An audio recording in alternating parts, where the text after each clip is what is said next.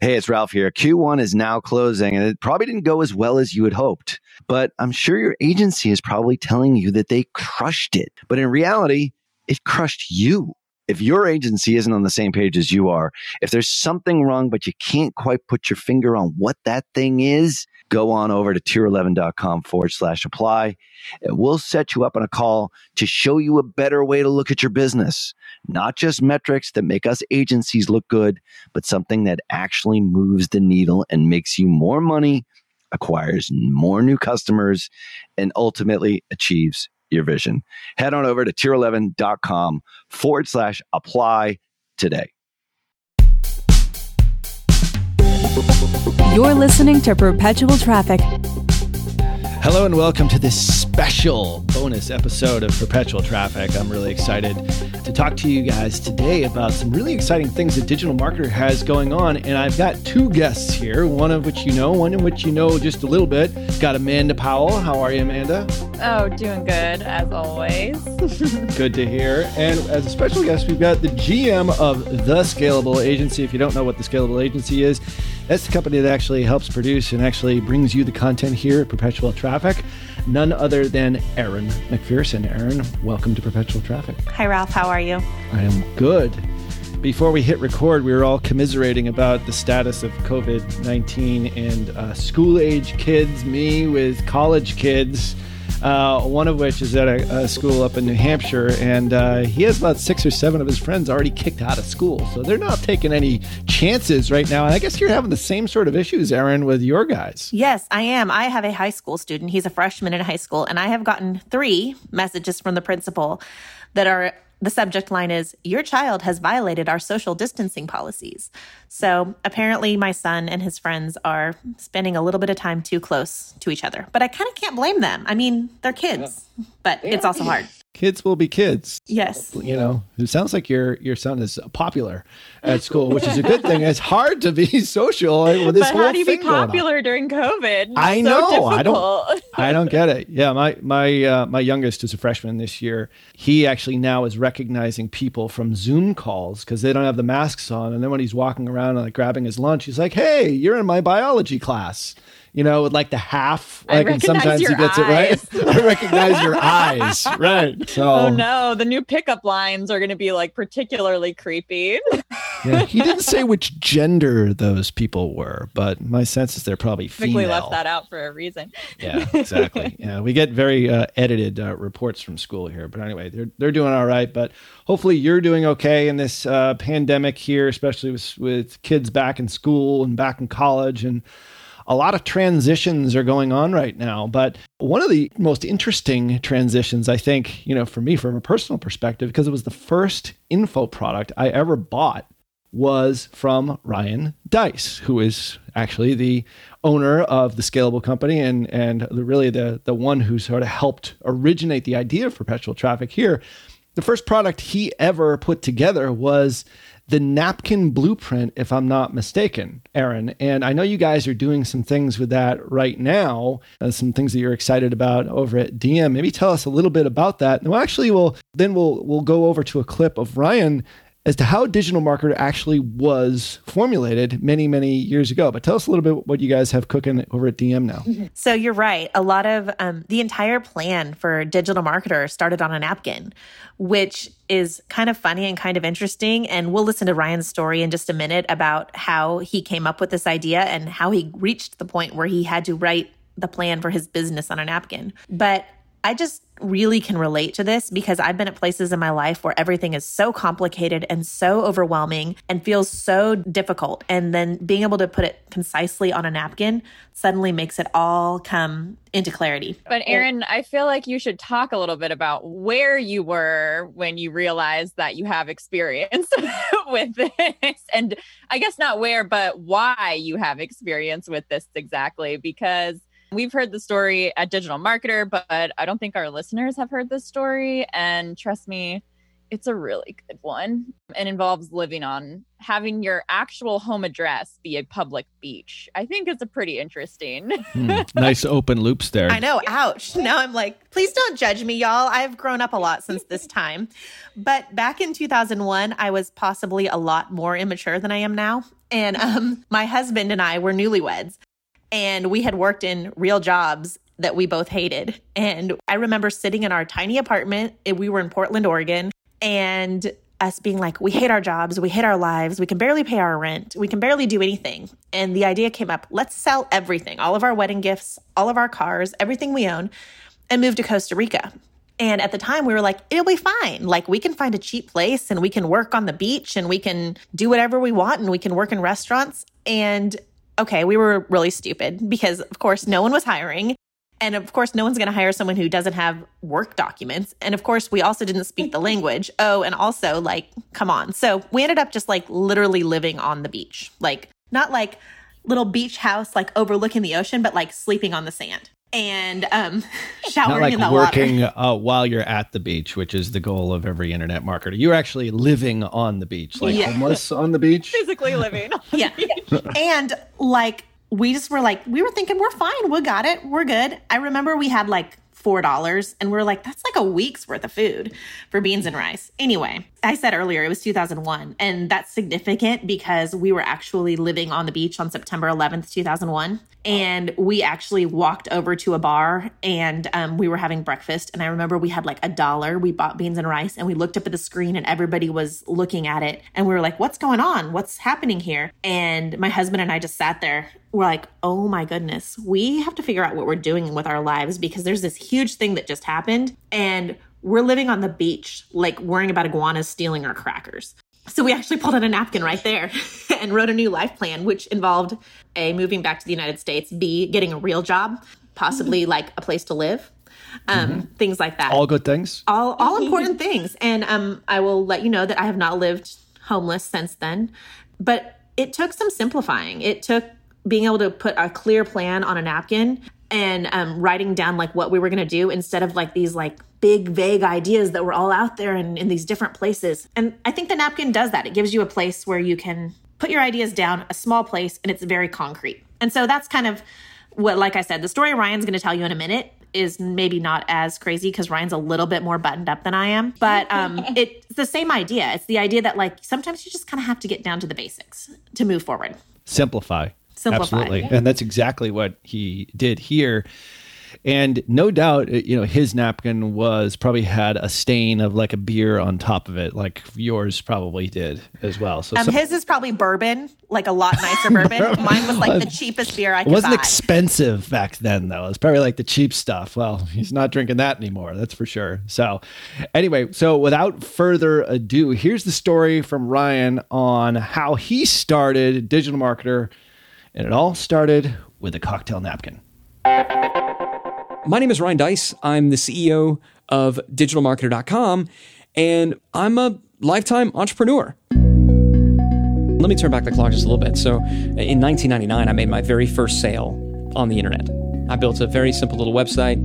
I made my very first sale, and that's when I was hooked. That was when I realized, wow, this is one of the coolest things in the world. Someone who I don't even know from somewhere in a different part of the world found my stupid little website, scrolled all the way down to the bottom, clicked a button, entered their credit card information, and gave me money for something that I had.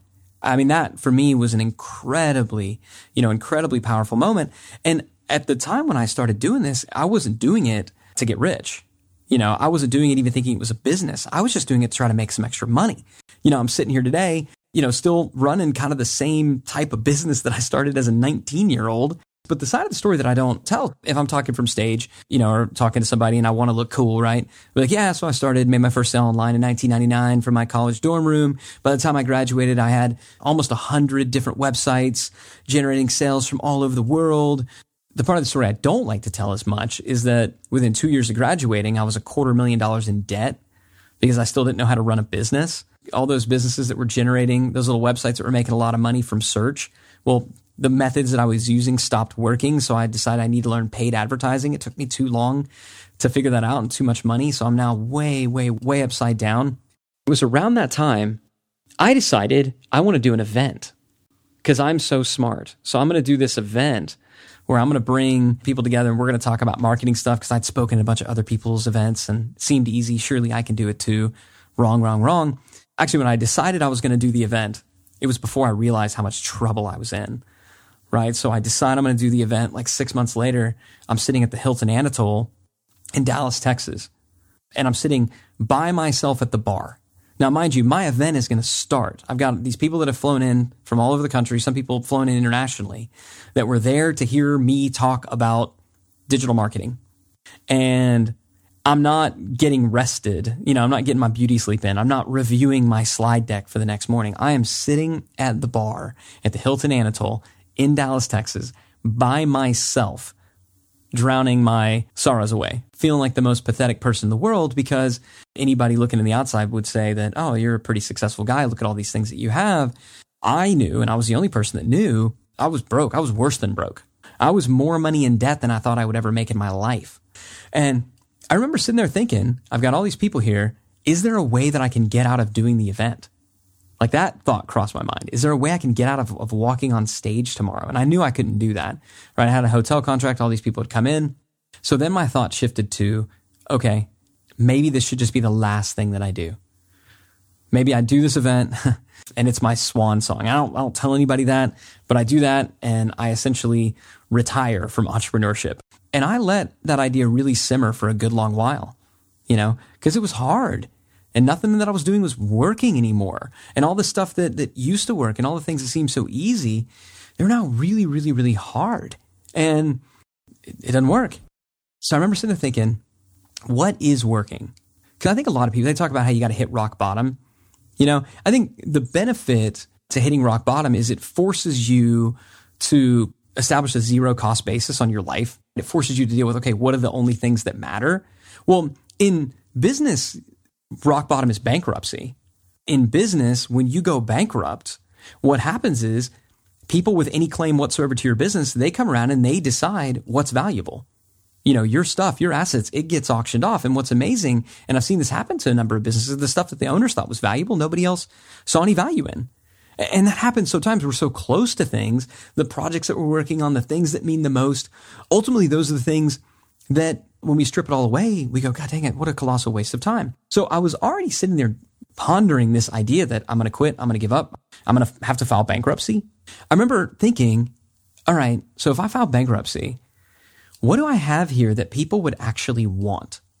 What am I doing that's actually valuable? I think that in and of itself, like that question, that maybe call it like the rock bottom question. If you can ask that question before you hit rock bottom, that's better. If you can ask the question before you hit rock bottom, then you have the ability to benefit from it before things get really, really bad. But I mean, you should ask this about, not just about your business, ask it about certain relationships. If I were moving to a new city, if I had a job that transferred me across the country, who are the people that I would still keep in touch with, or who are the people that I'd be glad to get rid of? If you'd be glad to get rid of them, maybe get rid of them now from your life. It's a good question. If you're an employer, it's a good question to ask of your team. If we were to lose everything tomorrow, who would I want to hire back for the next thing? That's a rock bottom question, right? So how can you ask these rock bottom questions? Because oftentimes that's where you're going to see the things that are really worth keeping. So when I was sitting there at the Hilton Anatole in Dallas, Texas, I asked myself that question. Okay, well, if this whole thing is going to go bankrupt anyway, what's the only stuff that has any value that I might be able to sell, that I might be able to do? And I thought, okay, I've got some products. I've got some email lists, some subscribers. Those are really, really valuable. And I remember thinking, what else do I have? Like, what else do I do that actually works? What's something that we do that works? Because again, it can be really easy when you're in those bad moments to think that nothing you do works, to think that you're a total failure, an abject just loser. But if you had any success in the past, even through just dumb luck, you did something that worked, right? So it's worth asking yourself, what did I do that worked? And I remember thinking, we're pretty good at getting customers. I hadn't accumulated $250,000 in debt because I had spent money and gotten nothing out of it. I'd accumulated $250,000 in debt because I had spent more money than I should figuring out what would work. So I remember sitting there thinking, all right, so what does work? Sometime before, I had a conversation with a buddy of mine, and he got some advice one time from a billionaire. This billionaire told him, if you can't describe your business, if you can't describe the value that you bring, the process that you bring to the table, if you can't describe how your business works, how your business gets customers, the value that your business delivers. If you can't describe that on a napkin, then it's too complicated, right? And I remember my buddy telling me this story from this conversation they had with the guy, and I had at that moment, okay, what is it that we do, right? What do we do that works? And I'm going to challenge myself in my semi-drunken, stressed out, frustrated, sad, pathetic state. I'm going to answer that charge. I'm going to describe how my business works on a napkin. And thankfully, I'm sitting at a bar. Cocktail napkins are all over the place. I remember reaching forward, grabbing a cocktail napkin. It said Hilton Anatole on it. And I flipped it over to the side that didn't have anything on it. I asked the bartender if he had a pen that I could borrow. And I proceeded to draw a flow chart for how somebody goes from being a visitor to a buyer. They're going to first come in here. I'm going to give them something away for free to get their email address. If they opt in here, I'm going to then sell them something that's less expensive. And if they buy that, then I'm going to go ahead and offer them something over here that's more expensive. If they don't, I'm going to put them in this follow-up series that'll hopefully eventually get them to buy that. And at the end of the day, anybody who buys this, I'm going to follow up via the phone to get them to maybe invest in something else. Right? I literally just wrote out this simple little flow chart on a napkin. And I remember sitting there thinking, that's it. This is it. The reason that I got myself in trouble is because I added things to this process. I made it more difficult and more complicated than it needed to be. And I went to bed that night. I mean, I remember grabbing that napkin, I folded it up, I put it in my pocket. I said, this may be the secret. This may very well be the key. So I remember taking it out of my pocket and putting it on the nightstand next to my bed and going to bed for the first time in months, happy. Because I just remember thinking, like, I think this, if I just do this, if I roll this out across every single business, it'll be simple and it works. This always works. I just need to do this. That year was the first year that we generated $1 million in revenue. I dug out of that debt and built a business that was very, very, very profitable and very successful. And to this day, I've always referred to that napkin as my $1 million napkin. If you come to the office, I've got that stupid little napkin that still has Hilton Anatole in the back in a frame. Because that is it. This process, this documented process for transforming strangers into customers, that was the first thing where I said, okay, this is now an asset that I can take into any business and any venture that I would go into.